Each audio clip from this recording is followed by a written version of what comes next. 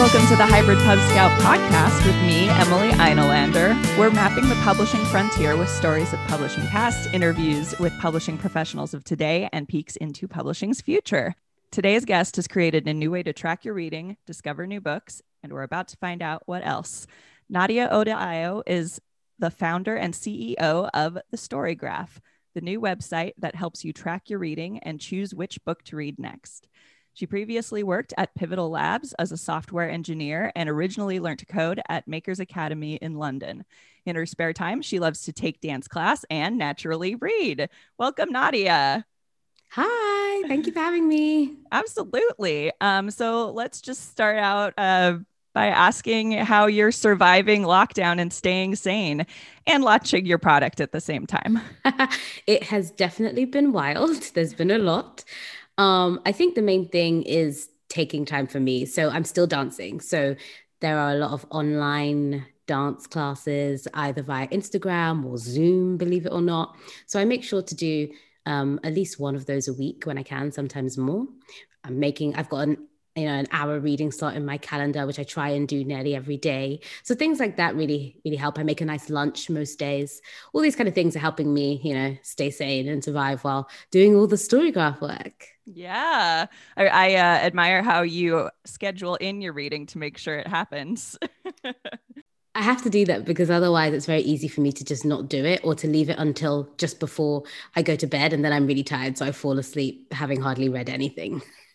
I do love a weekend morning with my book. That's one of my favorite times. Saturday morning reading time, the best. So could you give us a little summary of what the Storygraph is, why you started it, and what makes it unique? I can. So the Storygraph is, as you said in the intro, the place to help you choose your next book. And we want to do that based on your mood, so how you're feeling, the sort of thing you're looking for, and also the topics and themes that you're looking for, interested in, generally like to read about. In terms of why I started it, I didn't directly set out to build a whole book tracking website. In fact, I had a side project that was just to help you track and share your reading lists. I was using Goodreads, and it was just meant to be a companion app to that almost.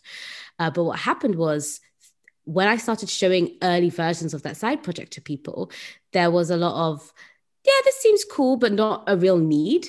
And so I said, I'm really enjoying building something that's based on books. But this is not it on its own. So let me just start talking to more people and figure out what is it. And that just ended up becoming this more holistic, initially recommendations and then tracking product. So I've just been kind of following the customer research on that. And what makes it unique, I think that, on its surface, it sounds like a lot of things out there, book tracking and recommendations. But I think the main thing that myself and my co-founder, Rob, are focusing on is really making it personal, the recommendations and the experience. So especially with regards to how you get the recommendations. So we have a short survey that you can fill out, and you can fill it out in 2 seconds if you want, check a few boxes, or you can take some time and there's a free text box. And in there you can list the topics, the themes, even the tropes, the kind of authors you're looking to read. And we then try and find the books that match what you've basically expressed in your survey. On top of that, you can change that survey whenever you like. So through my original research, I found a lot of people said, wherever I get recommendations from, whether that was Amazon, whether that was Goodreads, whether that was another site, they didn't feel like they felt like it was a guess, and it was a poor guess a lot of the time. And so we sort of said, and also there's been growing distrust with algorithms and things like that. But I also started the Storygraph. One of the earliest versions of the website were personal manual recommendations. So me recommending books to tens and tens of people, and that doesn't scale. So what we're trying to do is find the sweet spot between leveraging the power of an algorithm, but not trying to guess and keep it personal to you. And so the survey is almost like you're talking to our algorithm. You're saying, hey, I am in the mood for this. I like reading about these kind of things, these kind of genres. I don't want to read about I'm not in the mood for anything that's sad or anything that's funny, or I just want this. And we show you books. And so I think that's what's unique. We're really trying to almost set up a conversation between our product and our algorithm to get you the best recommendations out there. I do love that you can go back and change what's in your survey, because I know that when I'm doing book research about things that I'm not necessarily interested in, it just destroys all of my algorithms, and none of it's for me anymore. It's just for whatever project I've been reading. Occasionally I'll just be like, I have to open an incognito window or just like not look it up at all, because it's going to like make me look like a bad person or something like that. But I like that there's more of a emphasis on what the person actually says they want. You've talked a little bit about the features of the story graph, and what are some of the ones that you found people are particularly excited about? So there are, it's on two scales. There are big features that people are excited about, and there are also some smaller ones. So in terms of the big ones, people are definitely excited about our recommendations, which is great. But on top of that, we have this thing called live recommendations. So you fill out your survey, but on the recommendation page, there is a filter menu, and you can say, right now, in this instance, I feel like, and you can select the mood, the book size, the genres, show me this genre, don't show me that genre, show me books. You can say, yes, keep in books that I have already marked as to read, or I don't want to see anything I have already marked as to read or that I own. I want to see something new. So we give you that flexibility, and you can do that like instantly. Right now, everyone can do that unlimited, but we're going to eventually put that into a paid plan, which I might talk about later, because it's just very costly to run. But with people who don't pay for the site, will still be able to use it. We're just going to have to put some form of a limit on that. Another thing, stats. So our statistics, we have a stats page, and you've got pie charts and bar charts on what moods you tend to read, the pace, fast, slow, medium paced books, the size of the books, fiction, non-fiction. And you can look at that over all time, on a per year basis or on a month by month basis. And so people are really excited about that. And again, another feature which is going to be in our paid plan is the fact that you can compare two slices side by side. And so we're giving people insights into the type of books they choose, using, in some cases, vocabulary that they didn't know how to express before, particularly with the moods. And then another feature that we have is reading challenges. So people have been doing reading challenges, be it before the Story Graph existed. And what we just provide a place to track it automatically. So you can join either challenges that are already out there. So we've got like Book Rights Challenge on there, or Reading Women, or we as the Story Graph host a few challenges each year. Or you can create your own and keep it private to yourself. Say there's a certain list of books you want to work through, or you want to try and read more nonfiction. Whatever the goal is, you can construct your own challenge and give it a time frame, or leave it open. And then you get a nice dashboard with all your progress bars. So those are three of the big features that people are excited about. And then there are more features that are built into other parts of the site that people really love. One of which is content warnings. So when you do your review, you can tag types of content that appear in the book with a severity level. So you can say, we had graphic of this, we had moderate mentions of this, and very minor, but it was still in there. And what this means is that people, before they can go into a book, have a sense of, is this something I want to avoid? And what we hope to do, the reason why we introduce that is because we see a future where in the survey, you can say, I don't like content. I don't want to read content that features XYZ, and then we will not recommend you those books. And no killing the dog. Exactly. We had animal cruelty was when I did my research on this, I got a long list of content warnings. It's not a fun spreadsheet to read through, but like in the top 5 was animal cruelty, animal abuse. That is something that people really don't want to read about. And then just 2 other quick ones to mention that are very small features, but some people say, this is it for me. This is why I love the Story Graph. DNF button. So to be able to start reading a book and then go, did not finish as a status at the same like level as currently reading or to read. To have DNF there is very important to people. And then the quarter stars. So we have half and quarter stars. So we're giving you a lot more granularity in rating. And those are a couple of features. Those last two are ones that are smaller, but for some people, they're like everything. And it's really fun to see people make stories or tweets and say, this is life-changing for me or game-changing. And it's like, wow, okay, cool. Yeah, there's so many times that I'll look at, Goodreads reviews where they're like, I wish I could give this half a star, half an extra star, but I gave it this much instead, but I don't really think so. Or for me with the DNFs, I had like a tag that I would, one of my shelves on Goodreads was like, these are the ones I didn't finish, but that seems more like a good way to put your point across and remind you that you actually weren't interested in something later down the line when you've forgotten whether you've read it or not, as one gets older. Have you ever seen a website called doesthedogdie.com?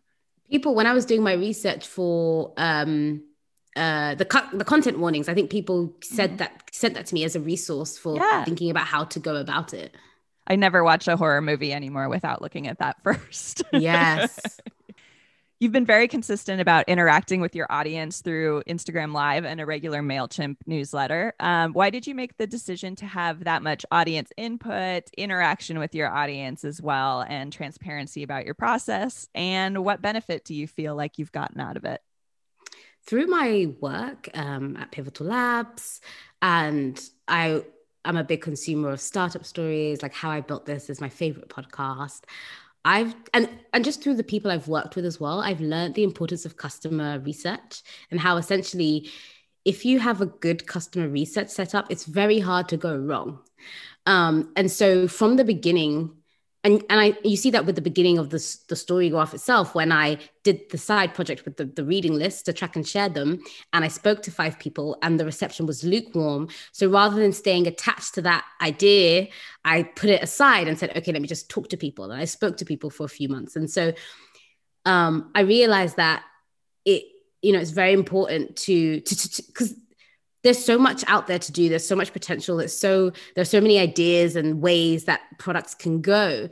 And also many products fail. And so for me, it was a thing of, if I want to increase the chances of success of whatever I'm going to do, I'm really going to have to connect and engage with potential customers and with readers to build the best product for them. It's rare that we release a feature that isn't met with excitement, that is full of bugs because it's been like tested and checked, and also that isn't intuitive to use. So I'll give you an example. When I did custom tags on the site, first of all, it was months of people saying, oh, I want shells, coming from the Goodreads side. And we pushed back against that a bit because we knew that was coming from an immediate reaction of, I've just come from Goodreads, I want shells.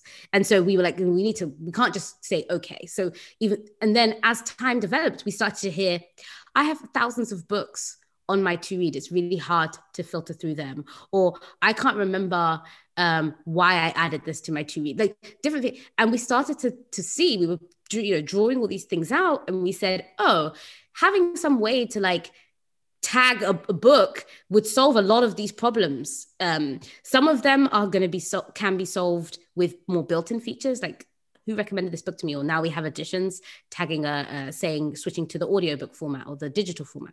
But before that step, we were like, hey, if we do tags, it solves all of these problems and more. Wish lists, things like that. And so I started asking people about their needs and pain points with that.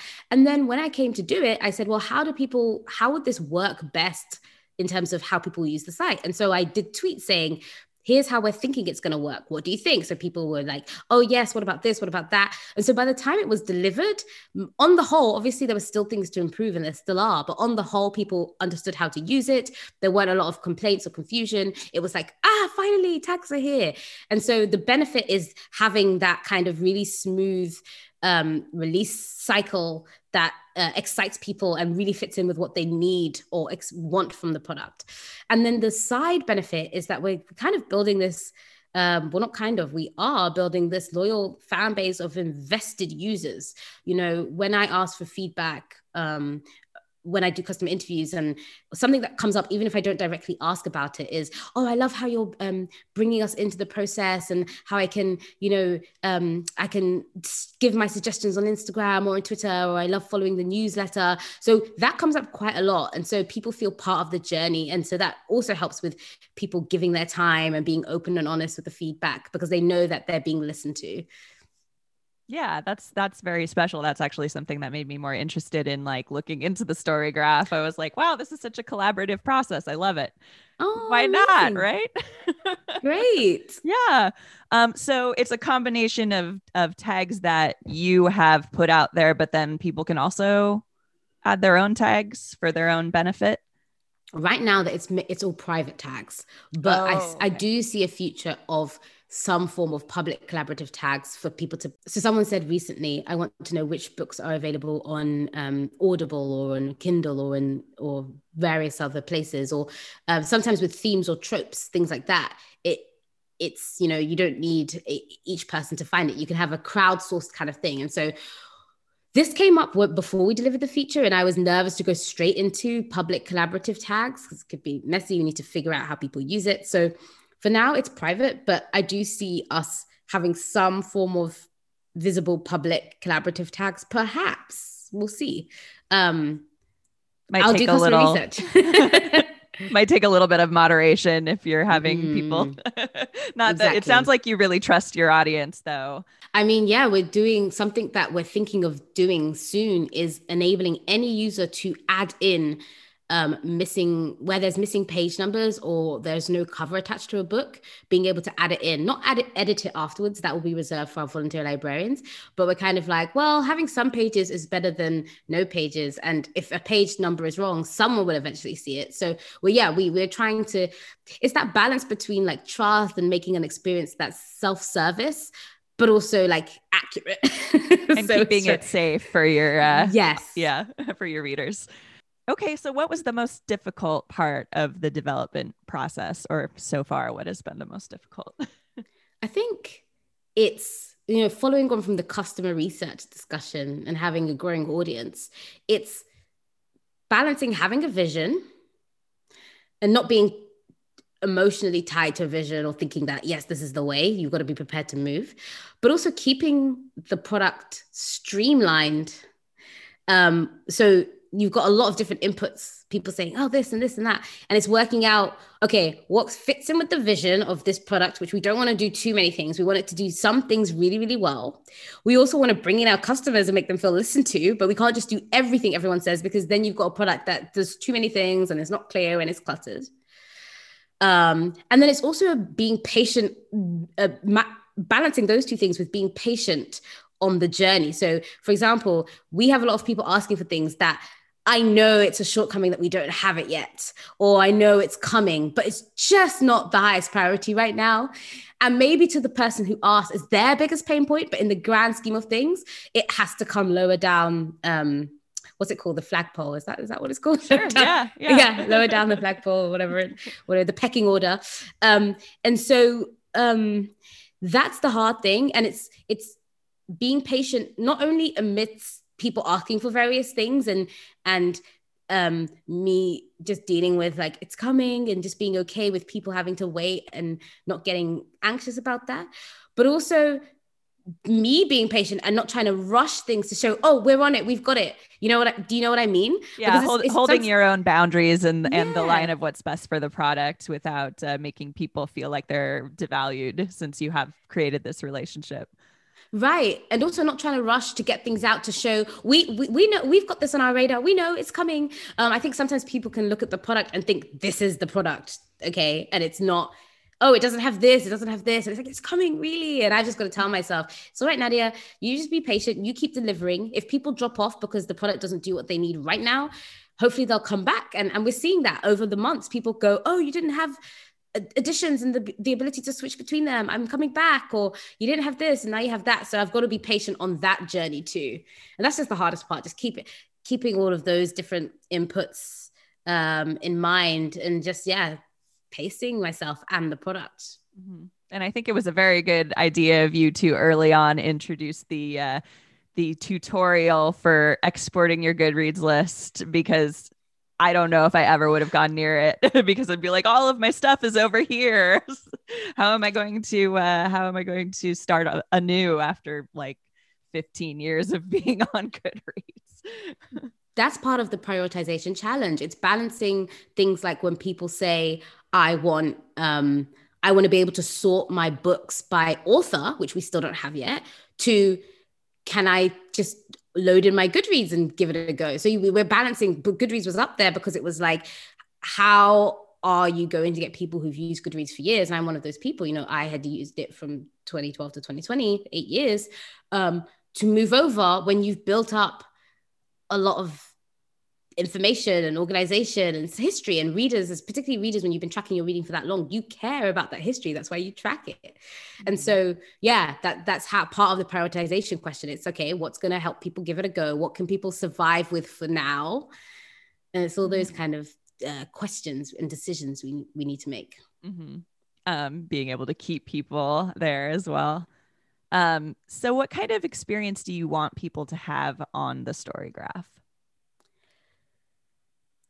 Two things come to mind. One is walking into a bookshop and feeling like, on the whole, the bookshop is just for you, but there's also a chance for coming across something that's different. So I think the whole recommendation piece being front and center, and the moods and that kind of stuff, that we want you to feel like you're browsing and you're seeing all these books like, wow, this just is so perfect for me. It touches on all the things I like to read and all that kind of stuff. But then we also have the browse book section, which is like, it's all the books on there, and you can filter by mood and things that you pace, all the sort of normal things. And so that might be imagining this bookshop where you walk in, maybe the first floor is just for you, and you can go to your different favorite genre sections and say, oh, and here's, and just whatever you pick up from the shelf, you have confidence that you're going to love it. And you're not quite sure maybe when you pick it up what the elements are inside that you're going to love, but you have trust that you're going to love it, take a lot away from it. And then maybe there's another floor where it's like a whole range of different books from different subject matters, different authors, just a whole range of variety. And then you can just have fun and feel comfortable, cozy, taking your time to look around and find something different to read. And so that there's that kind of experience that I want people to have. And then I also want the StoryGraph to feel like, and this is again, particularly when you are choosing that next book, like you're having a sit down with a close trusted friend, but that close trusted friend knows about all the books in the world. So you can say, hey, like, how you doing? I've just finished this. I'm in the mood for this. And they go, bing, and like, it's the best book. So those are the two things that come to mind when I think about the kind of experience. But it boils down to being personalized and comfortable and cozy. I love that framework of an online bookstore, even though it's not a store, but like being able to walk in and have those kinds of experiences that you really can only have in person, but also like we can't right now. I know. Good point. Yeah. So that's maybe a little nice substitute for that experience, or, even after everything's over and you just don't want to leave your house, but you want some help picking a book. That's not just based on some things you were researching one day and don't actually want to read. Exactly. Do you find that people are surprised by the types of books that they actually read versus the kind of books that they think that they read? We have two. We have both sides. So we have, and this is going on the evidence from particularly what I'm seeing on Instagram stories. We get the group of people who are like, not surprised by this, but yep, dark, mysterious, tense, fast paced, that's me. And great to have it validated kind of thing. And then we have the people who say, wow, I never knew how. So I think it's less surprise at what it is, but just saying, I never knew how to talk about the kind of books I read. And now I can say, okay, I like emotional, reflective, slow-paced books. And now I can go try and find more of those. So we don't really have people going surprised, like, that doesn't seem to fit. It would be more like a revelation of, yes, that makes sense. But there's still the surprise of it I think there is a surprise, particularly when you just joined the site and you've imported your Goodreads, and then you get this profile statement that's kind of summarizes all the reading you've ever done. I think it's a pleasant surprise, I would say, and giving people a new way to think about the kind of books that they go for. Well, I think people love learning new things about themselves too, and that's definitely a way to find out a little peek into your own mind, to discover what you truly enjoy. Spotify could take a lesson from you. I mean, Spotify does amazing stuff with their recommendations, and I've read a few pieces over the years on how they do their recommendations. I've been to a couple of talks. One was by Paul Lemire, does some amazing talks on similar songs and how some of that stuff works behind the scenes. It is amazing. Oh yeah. I mean, for the record, I love Spotify, but they keep trying to make me listen to Greta Van Fleet and I just don't want to. So I try to tell them, but too bad they don't have that X that we have where you can say, don't show me this author again, or don't show me this book again. Mm-hmm. They only have it on their release radar and discovery ones. But yeah, I love that ability to just be like, nope, I know it doesn't make sense that I don't like this book or song. Like I should like it, but I don't. So that's an amazing thing. I don't want to turn this into me telling you all the features I want though. No, not at all. I didn't take it that way. So you say that you're trying to be very flexible with your vision according to what is happening day by day and what you're hearing from people. But what do you have as a vision currently for the Storygraph? If I think about, there's the product vision, there's the company mission, I guess. And then there's maybe the business side of it. So in terms of the product vision, being the best place to find the next book for you. And best can be defined by the experience. So touching on, it's just so lovely going into the Storygraph, and I look forward to whenever I have to do it. It's just such a nice experience. And it can also be time taken. It doesn't take me long. It's not stressful. It's so easy to just find a book. It takes me a minute or 30 seconds. So we're not trying to, by the way, have people spend hours on the site and be like, we're not tracking that. And so that's not a goal for us. Time spent on site is, this many minutes a day, this many hours a day. We don't want that. As Rob Frieda, who I work with, said in an Ask Me Anything session that we did on Instagram last week or so, he said, if you came to the site once a month and you just were on it for 30 seconds and you got your next best book, and then you went away and then you came back next month and you just spent 30 seconds and it's your go-to place and it just makes you happy. That would be our dream. That would be amazing. But we just want to provide that experience for readers. In terms of the company mission, there is a wider company mission, which is to enhance the lives of avid readers everywhere and to inspire non-readers to get into reading. And I think, if I could look back at what the Storygraph does, going forward in terms of the websites, the products, whatever it ends up doing, if we're doing that would be amazing. And we're already seeing, messages from people who say, I used to read, I fell off the bandwagon, and your site excited me to get back into it, and things like that. So that is a dream or a vision.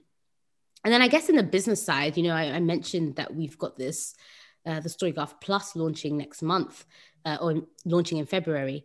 And if we could find a way to be independent, profitable, sustainable, such that, we can invest back in the company, we can, as founders, have a salary, and we can hire people to come in and just make it even better. And we don't need to take investment or worry about needing to get acquired or anything like that.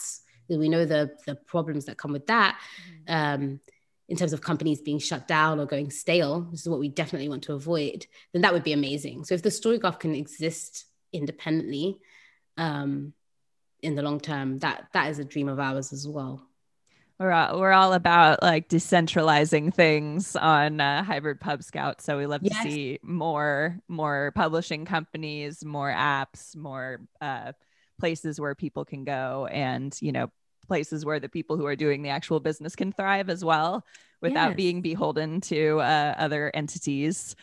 So it sounds like you're not trying to make your product addictive in the same way that Facebook or Instagram or something like that is. So what does that mean for maybe the social aspect or other features of it that you're trying to keep from being like keeping people on the site? Right. So we don't want to make any kind of dark patterns, and we don't want to make anything unhealthy. So we don't want anything where people feel like, oh, I need to take a break from the Storygraph, or I'm burnt out from the Storygraph. And so that's partly part of our decision also to not have commenting and chat and notifications. We're trying to create a site that is, as I say, a quieter, safer space on the internet. That's our goal. And so when I think about how that impacts the community side, so what I want to say on that is, despite that though, we still have people who spend a lot of time on the site, but the way they communicate about the time spent on that site, it feels very much like it's a choice and they're enjoying it and it's giving them something, because they get value from browsing books or seeing what their friends are reading. So it's spoken of not as I need to get a Storygraph.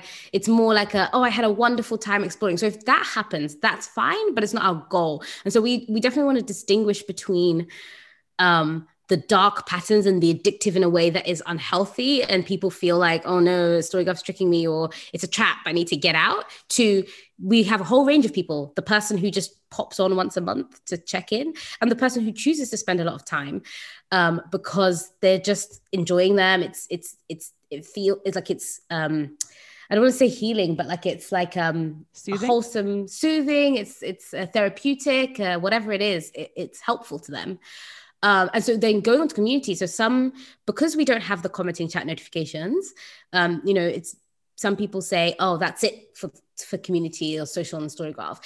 And we say, no, we just want to try and be a bit creative about it. So there are certain things that we want to do that's coming. So for example, being able to easily see, people that you're following, see what they thought of a book first. I think that's a standard thing that's been on the list forever. But also things like someone messaged me recently, I want to see, I'm doing a reading challenge. I want to see first the people who I follow, what they might have added to this challenge if they're also doing it. So I think we can be smart around how you feel the sense of community around you when you browse the site. Like this is my circle or whatever. And then also I think there's ways to do groups without chat. So imagine an interface where there's a group of people and maybe you see your shared ratings or your shared like progress in a book, or there are things that we can do. And finally, a feature that we started working on slowly that we're going to bring out is the ability to find readers similar to you. And obviously, because we have a lot more information on topics, themes, tropes, things like that, we can really hopefully help you say, hey, here are these people that you don't know about. You can follow them and find new books. And because it's not commenting chat, you don't end up having random messages from strangers trying to friend you. You don't really know about it. And also we do have privacy settings. So you can say, I want my profile to be private so no one can find me and I'm not matched with I don't show up as a recommendation for someone to follow. So you can do that too. But the focus, we want to basically use community as a way, not for chatting or whatever, because there are other spaces to do that, but as a way to enhance book discovery. And finally, because we aren't having chats and commenting on the site, we definitely have things on our roadmap to help people have conversations elsewhere. So perhaps integrating your Twitter or your Instagram profiles so that people can say, oh, okay, you did this review. Let me come and chat with you about it on Twitter or in other spaces, essentially. If people want to. If people want to, yes. Of course. So you're talking a lot about your relationship with the readers and the users. What relationship, if any, do you see between the Storygraph and publishers, booksellers, authors, other people that are more on the production side of books, I guess, than on the receiving side? We definitely want to eventually work with all of those groups that you've mentioned. We have had some of them reach out. There's just a lot to do. We've still got a lot that we want to do first for the readers before we start introducing the other publishers, booksellers. But we have a range of ideas with helping them better connect with readers. And it could be things like, how can you run a page or a space on the Storygraph which people can follow and buy into. So when I was doing my original research before I started building the story graph, in that space between, this app isn't quite it, but I want to work in books, and actually starting to work on what became the story graph. I went to a lot of, and while I was talking to a lot of readers and book bloggers, I also went to lots of publishing events. I went to the London Book Fair, and I went to some panel discussions. And I remember one panel I went to, and I can't remember who was on the panel, but there was a discussion about publishers and community and brand building. And someone on the panel, he said, publishers still have a way to go in terms of connecting directly with the readers. So he said people tend to know record labels that they like, or film studios that they like, but publishers, it's not the same. Like if you were to go to someone and say, which publisher produced this book you're reading, his guess was that there would be a few proportion of people that would be aware of publishers who published the book they were reading, or publishers that they loved, in the same way that people are with, this film studio has just released their next film, or this, I love this record label. They've got all the artists that they tend to sign really resonate with me. And so that got me thinking about, well, with the story graph, can we be that place where, you put in the kind of moods and the things and stuff you like, and then a publisher's back catalog will end up having a profile, right? So can we, can we do stuff there? Yeah. So it should, maybe they don't, it's particularly with imprints, right? They right. They should. So can we match people? Can we introduce people to publishers that they haven't met before, and get people to that point where they're like, oh, I love this imprint, I love this publisher, new book out, great. And there's other things, which is like, how can we give insights into what readers are looking for? Like, is there a shortage of dark, funny science fiction that features strong character development, whatever it is, and to help publishers with what they're commissioning, Yes. And we definitely want to be careful about that, because we don't want to, we don't do anything with our users' data, and we want to make sure that whatever we do is like anonymized and opted into. So that's something that would involve a lot of thinking about. But can we help basically readers and publishers alike with stuff like that?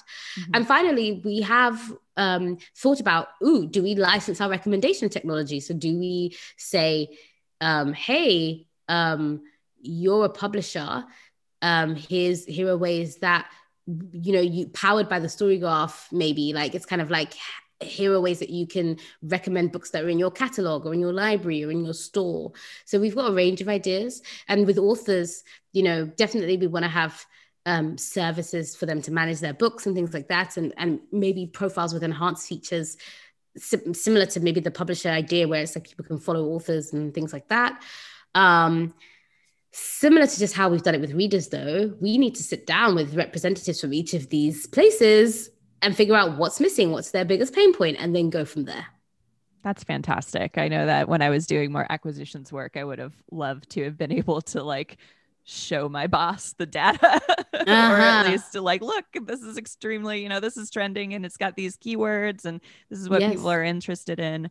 So that is the potential to be extremely helpful, in my opinion, from what I've heard. That also, momentary soapbox for publishers, like, remember that you need to stick with a niche to do a good job and to brand better.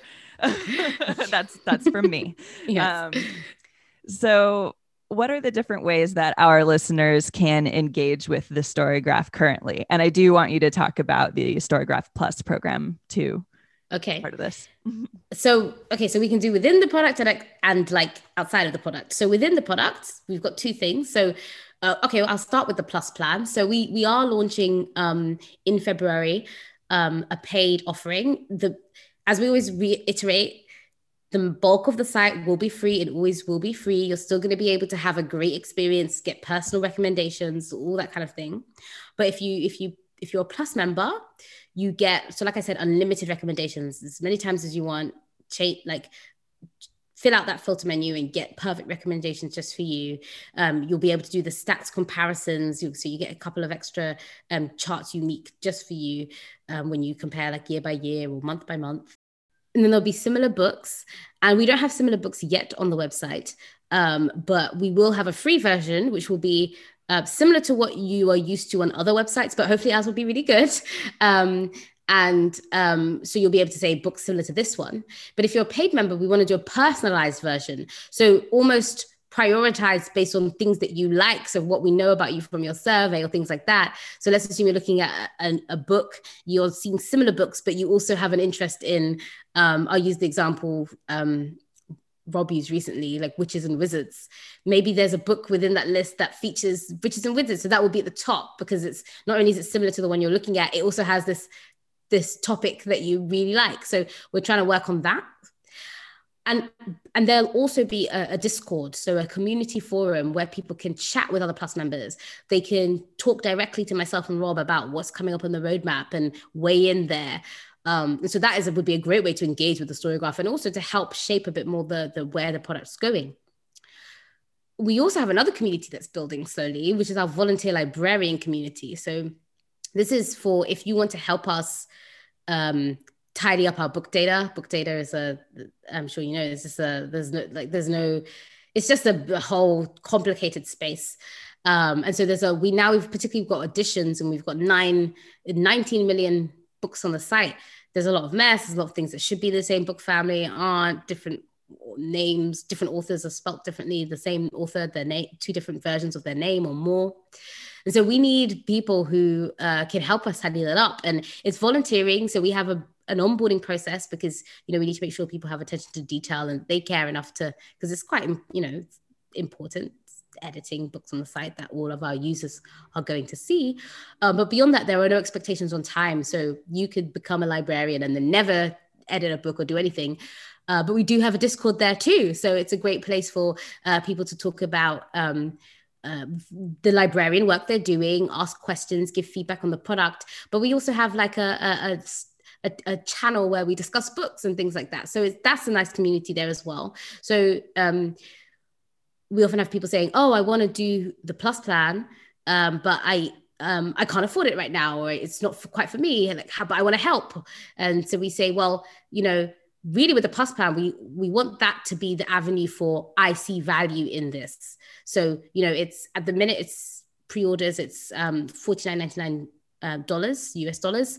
And we'll see how our first year goes and what happens and how that develops. But that really, we want people paying that because they're like, I see value in this. And when it launches, we'll have a, $5 a month kind of thing that you can try and cancel and all of that. But we want people to do that, not because they want to support, but because they're like, oh, these features look like they will enhance my reading life, so I want that.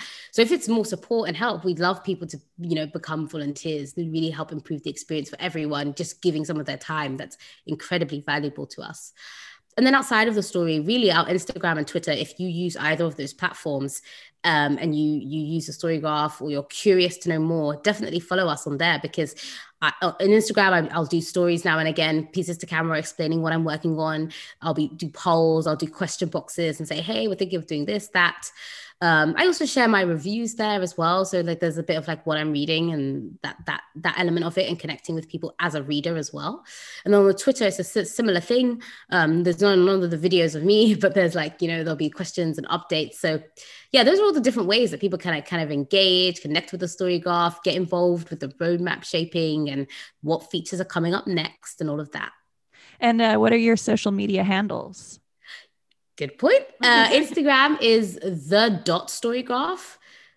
Someone already had the Storygraph, so we've got the.storygraph.